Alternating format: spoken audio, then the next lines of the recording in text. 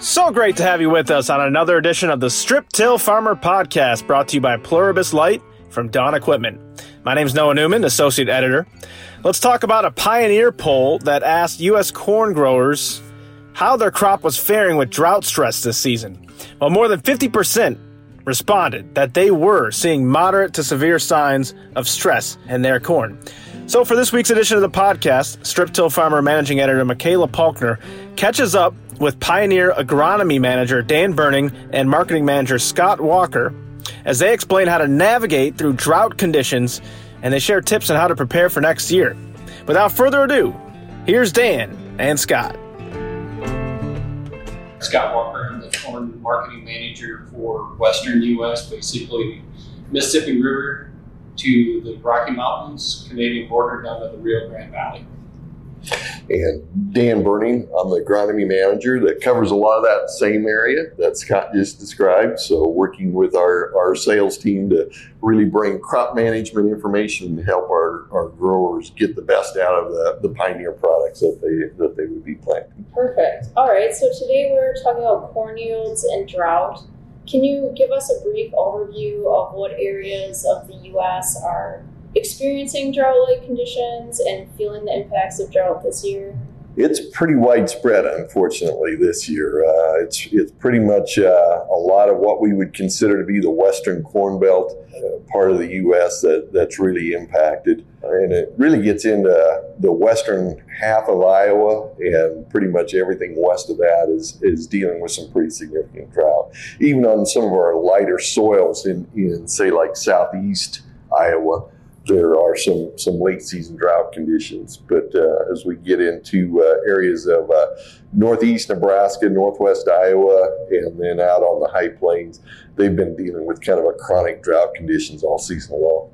And actually, it really was, that stage was set from a year ago. They were faced with some of those dry conditions, so they had very little subsoil moisture build up on them through the wintertime, and then that just kind of rolled into the growing season this year, and lack of normally expected rainfall has just compounded that intensity of drought. So just as an example of that is many of our growers who have irrigation in Nebraska were pre-watering this spring, so they were putting water down ahead of planting to put some moisture in the ground, and that's not very common. It's pretty unusual in Nebraska. You know, they'll do that on the high plains where they got some very low capacity irrigation wells, but in most areas of Nebraska, that's a pretty uncommon practice, but it was pretty broadly applied this year. So with those drought conditions that started already last year before the season started, how has that impacted the corn crop's growth up to this point? Well, early season when you have those dry conditions, you know, some of the challenges that you can deal with are really just even getting a good uniform stand established. You know, if you don't have good moisture in that seed zone. So we saw some growers last spring, they were trying to plant a little deeper to get into better moisture. But as a result, you know, just tended to see a little more variability in emergence. You know, so you can see that now when you look at plant, the uniformity of ear size and placement may not be as consistent as what we would ideally like to see. And some of that was really set from the very beginning. Other issues that growers are dealing with as a result of the drought is just, you know, do you have enough of that subsoil moisture to get good root penetration, good root development, you know, which obviously that is going to support the crop all season long, and how well or what amount of space you're really pulling that moist subsoil moisture from to help support the crop throughout the season. So as we get into pollination period, you know, if the crop's under severe stress at that point, we can interfere with the how successful that pollination is, or how many kernels might actually set on that kernel. As we get into the late season drought through that grain fill, you know, again, it can impact how many kernels are retained on that ear, or how many might be aborted or sloughed off. And then also, you know, how well or how deep those kernels set, you know, if we got enough moisture to carry the crop all the way through the season. So how does that affect the test weight then, Dan? Well, we could expect to see a little lower test weight, if we don't get that full kernel depth or that full starch accumulation into that kernel that we would expect under more normal type of conditions. So, unfortunately, some growers, they've been affected by all that happening throughout the whole growing season. So some of that may be affecting growers all the way through. But typically we expect that in the most impactful drought stress is going to be that flowering stage, getting that successful pollination and successful kernel set. Probably the most frequent occurrence is that late season drought, that we got the tall crop out there using a lot of water, but we just are running out of those subsoil moisture reserves, maybe not getting quite enough rainfall to keep up with the full demands of the crop. And so we can see that late season kernel fill restriction a little bit. Can still have some good yields in the face of drought, but this year the intensity and the length of period that we're seeing that drought occur is just a little stronger, or quite a bit stronger in some areas, with a greater intensity and the length of drought that we're experiencing. So as many of our listeners know, we know no-till and strip-till conserve soil moisture with that residue on there. So have you seen your no-till and strip-till customers faring better through the drought? It hangs on a little bit longer, gives you a little more opportunity to catch that rain to actually build some grain to give you that opportunity. So yes, doing what growers, that's kind of the advantages of that no-till or strip-till.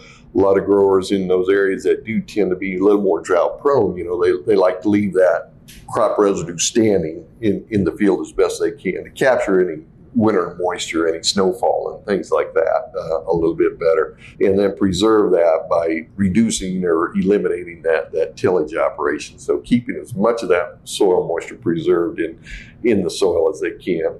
And quite frequently you're going to see that advantage carry you deeper into that growing season when you don't have the growing season rainfall occurring. Using this year, when do you think that the no-tillers and the strip-tillers really started to feel the impact of the drought? It was from the very beginning, I'd say. Okay. Having that residue on the surface provided a little bit more of a mulch. Actually, could give you several examples. This spring, we had some very high, intense winds. And even at that point, the no-till, strip-till, where we had some crop residue out there, we were seeing less wind erosion taking place. Fields that were cleaned, either through tillage or, unfortunately, some wildfire situations or things like that. We were seeing some pretty intense wind erosion at that point. Once we got the crop planted, then having that residue out there helped ensure that we had more moisture right there in that seed zone and getting the crop up and started at that point. And then as we got deeper into the growing season, again, preserving that moisture, even though it seems like it's not a lot of moisture that we saved, every drop becomes critical when you're in these chronic drought situations to carry you a little bit farther into the season again and give you a chance to get to that next rain. So what are some of the signs of drought stress in corn then? Some of the real obvious ones, early season, it might be just kind of suppressing the growth rate of the crop, so a little bit shorter crop. Early season, typically you'll see as that drought becomes a little more intense, the leaves will roll up as that plant is trying to protect itself from the drought and reduce the evaporation loss or transpiration loss through that.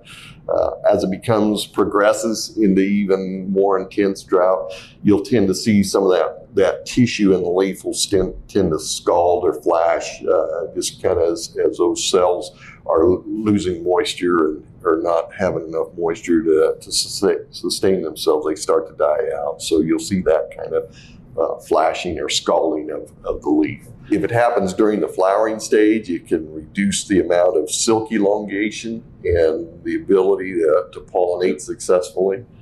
And then late season, it'll tend to be, again, lower or shallower kernel depth. And any time along that, you can continue to see some of that leaf flashing or scalding of the plant and premature death. Premature death, will they see the ears kind of lay down? Yeah, as that plant loses its turgor pressure of having enough moisture within that stalk and within that ear shank, you'll see those ears start to tip down prematurely, and it'll crimp that ear shank in some cases, and then that can be a little more subject to ear drop a little bit later on. At that crimp point, if we get a lot of winds, it can kind of tear loose at that point and see that ear fall on the ground. We also, I know just here recently, this weekend even, there's lower turgor pressure in that stalk under these drought conditions. So we had a storm front blow through, and it crimped or broke over some stalks even, again, just not enough water within that stalk to give it the rigidity to have the standability that we would normally like to see. So yeah, unfortunately, there's a lot of compounding factors that, to keep building upon themselves. Yeah, exactly, keep building on themselves. So timely harvest is going to be important in order to harvest as much of the crop that has been made as to the best of our ability.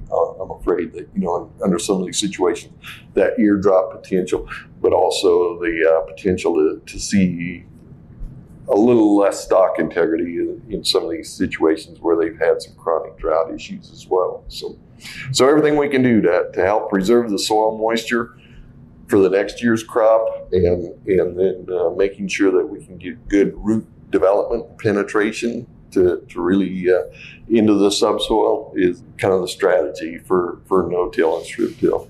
Okay. For no-till specifically, what can no-tillers do right now to maximize their yields if they're dealing with drought?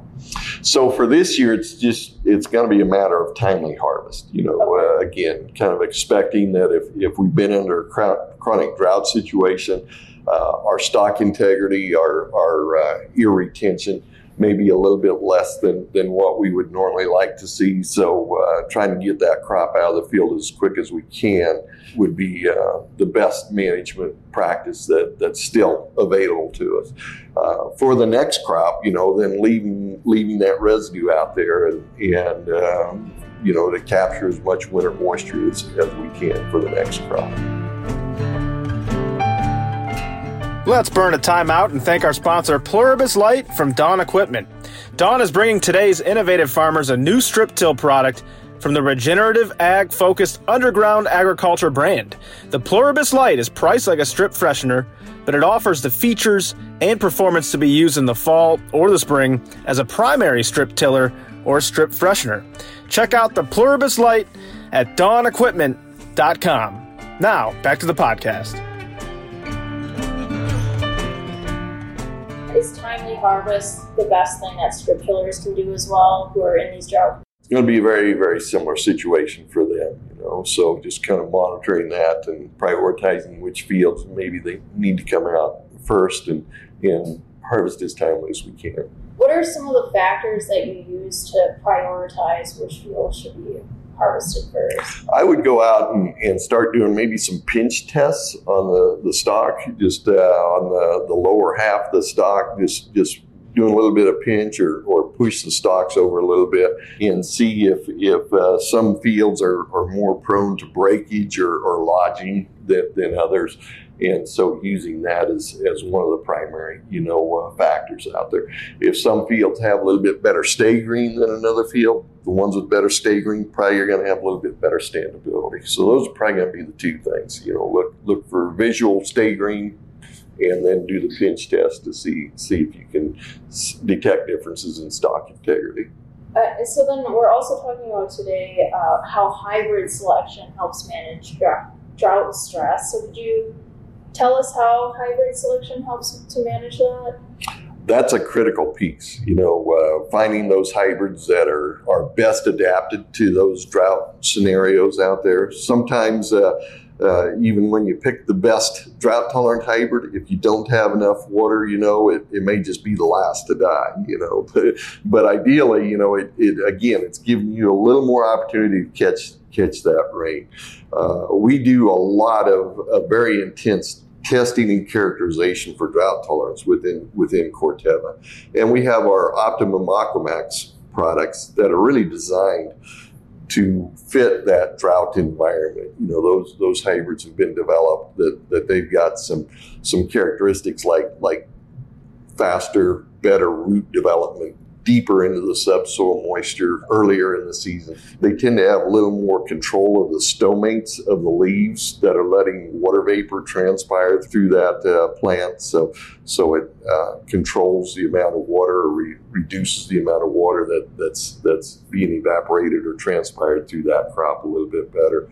And then just some things like just trying to make sure that our silk emergence is synchronized with the pollen shed, even under drought conditions.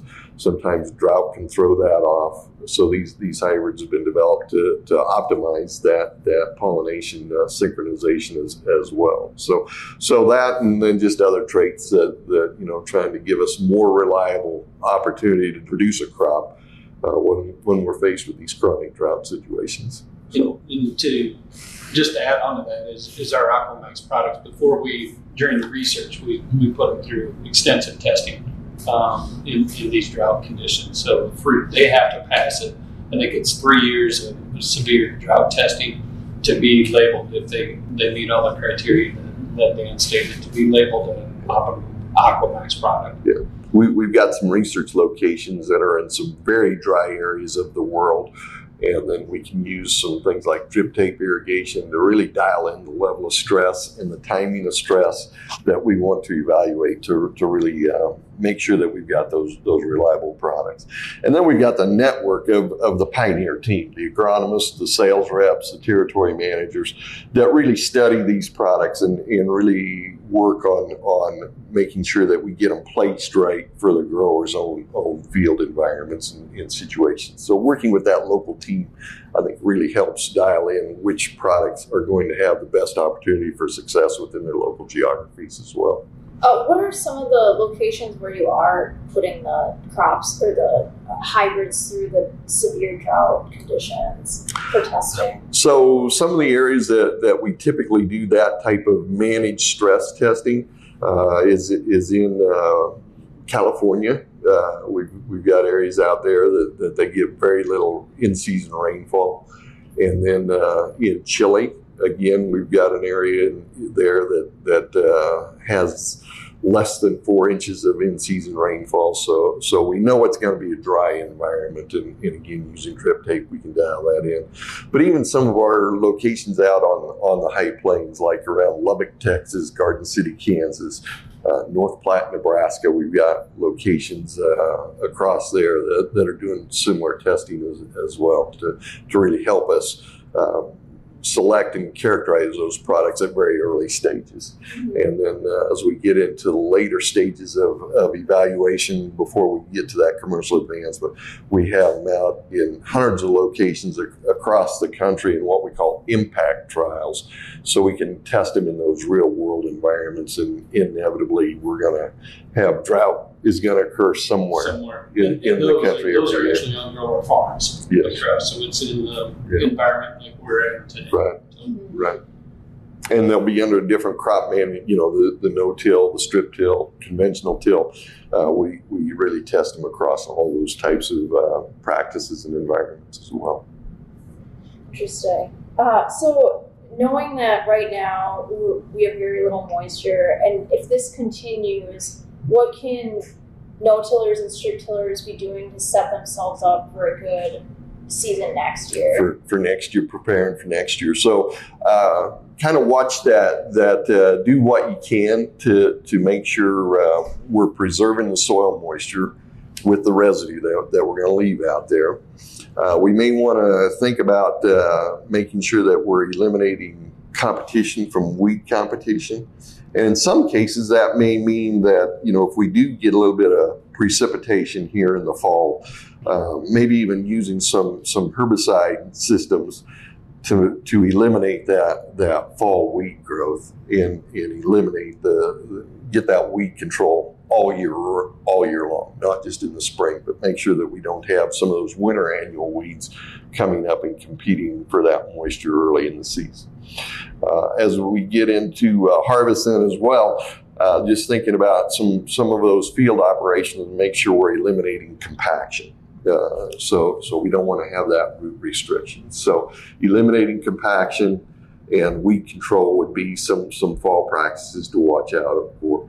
As we get into the spring and start preparing for our crop, then again, making sure that we're planting when soils are fit and not creating compaction at that point, whether it's hard pans or even what we call sidewall smear in the seed trench if we're planting under too wet conditions. So we may want to consider that. Those are going to be some of the major considerations, just making sure that we're not doing anything to restrict root development, managing the weed control, and then also watching for things like insects that we might want to watch for. And then you'd mentioned the hybrid selection. That's going to be a key part of that planning and selecting for next year as well. That's what I was going to say. Make sure you're working with your local Pioneer sales reps and making sure you're getting some Aquamax products on your farm so you can essentially protect yourself. A little insurance package to make sure you get the right product there. Right. So, and then if we go into the spring, Dan, and we're still dry, what's your recommendation on planting depth? Yeah, like to get into moisture. So I like to see it planted 2 inches regardless, and if it's too wet to plant 2 inches, we need to wait a little bit. But, we can go a little deeper if we need to, if we're under really dry conditions, which some growers were faced with this past year, that may have to go as deep as 2.5 or maybe even 3 inches deep if they need to make sure they're getting in good, reliable moisture conditions. The other thing that should probably mention is soil fertility. Good soil fertility, good balanced soil fertility, not only nitrogen management, but things like phosphorus and potassium are also going to help that crop deal with drought stress better, with good, adequate fertility.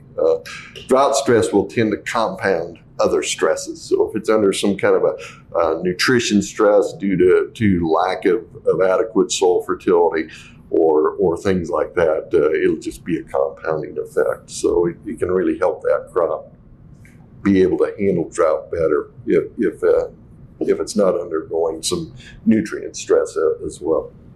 Yeah, you're essentially controlling the things you can't control and setting it up to survive the thing you can't. Right. So don't get too conservative, I guess. I understand that, under some of these drought scenarios, we feel like our yield potential is somewhat limited, but we still want to manage for the realistic yield goals that we're trying to achieve out there when it comes to all those other crop input decisions. Okay. And then how do cover crops affect a corn crop that's growing in drought conditions?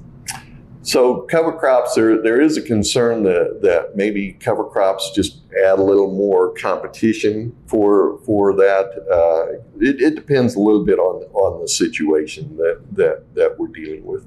And in a lot of areas throughout the Corn Belt, cover crops can kind of help us by reducing some of the weed competition that we're going to have. We put the cover crop out there throughout the wintertime when normally we would expect the soil moisture is going to be readily available. So we're not really losing that excess moisture to the crop at that point. As we get into the spring, we'll terminate that cover crop, and then it acts like a mulch to help preserve moisture and help control weeds. So it's acting like a residue mulch for us.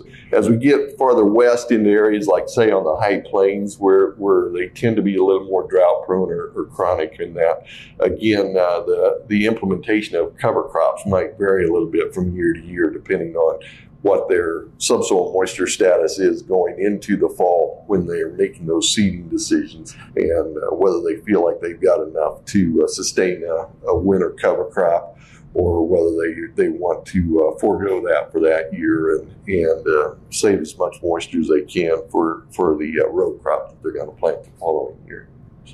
So in those Western conditions, if a farmer would decide to plant the cover crop, is there a chance that the cover crop would use up all the moisture before they plant the row crop?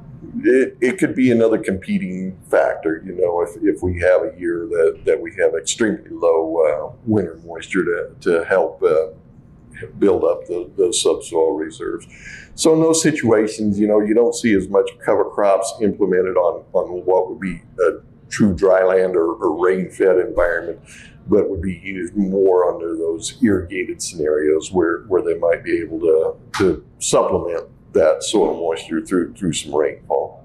And then again, just kind of the same thing, using the cover crop for the benefits around, or building up your organic matter, your soil health, your microbial environment by having a living crop all year round.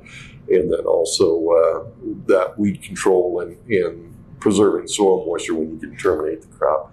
But you might need to have that supplemental irrigation to help get it through the fall and the winter time. Okay. Was there anything else that either of you wanted to add that I haven't asked you about? Off the top of my head, I'd say, if growers are faced with some of these challenges, visit with your Pioneer sales rep. We've got some great resources and information around how we can maybe manage that crop to get the most we can under these drought scenarios, how we can deal with some of the situations we're faced with, even though it's not really what we want as far as evaluating that standing crop for harvest priority, and then obviously the hybrid selection and crop selection for the next year. It's the great thing about the American farmer is there's that eternal optimism that next year is going to be better, and we know it's going to be different. Eventually. Most farmers have about 35, 40 opportunities. Yep. So. Yep. A lot of our areas, a lot of the areas in the Western Corn Belt, we're going to be faced with drought occasionally, but there's going to be better years as well. So. And that'll wrap things up for this week's edition of the podcast. Thanks to Dan Burning and Scott Walker for joining us. Thanks to Michaela Palkner for hosting. Thanks to our sponsor, Pluribus Light from Dawn Equipment. Check out their products at dawnequipment.com. And of course, thank you once again for listening. We really appreciate it. And until next time, for all things strip till, head to striptillfarmer.com.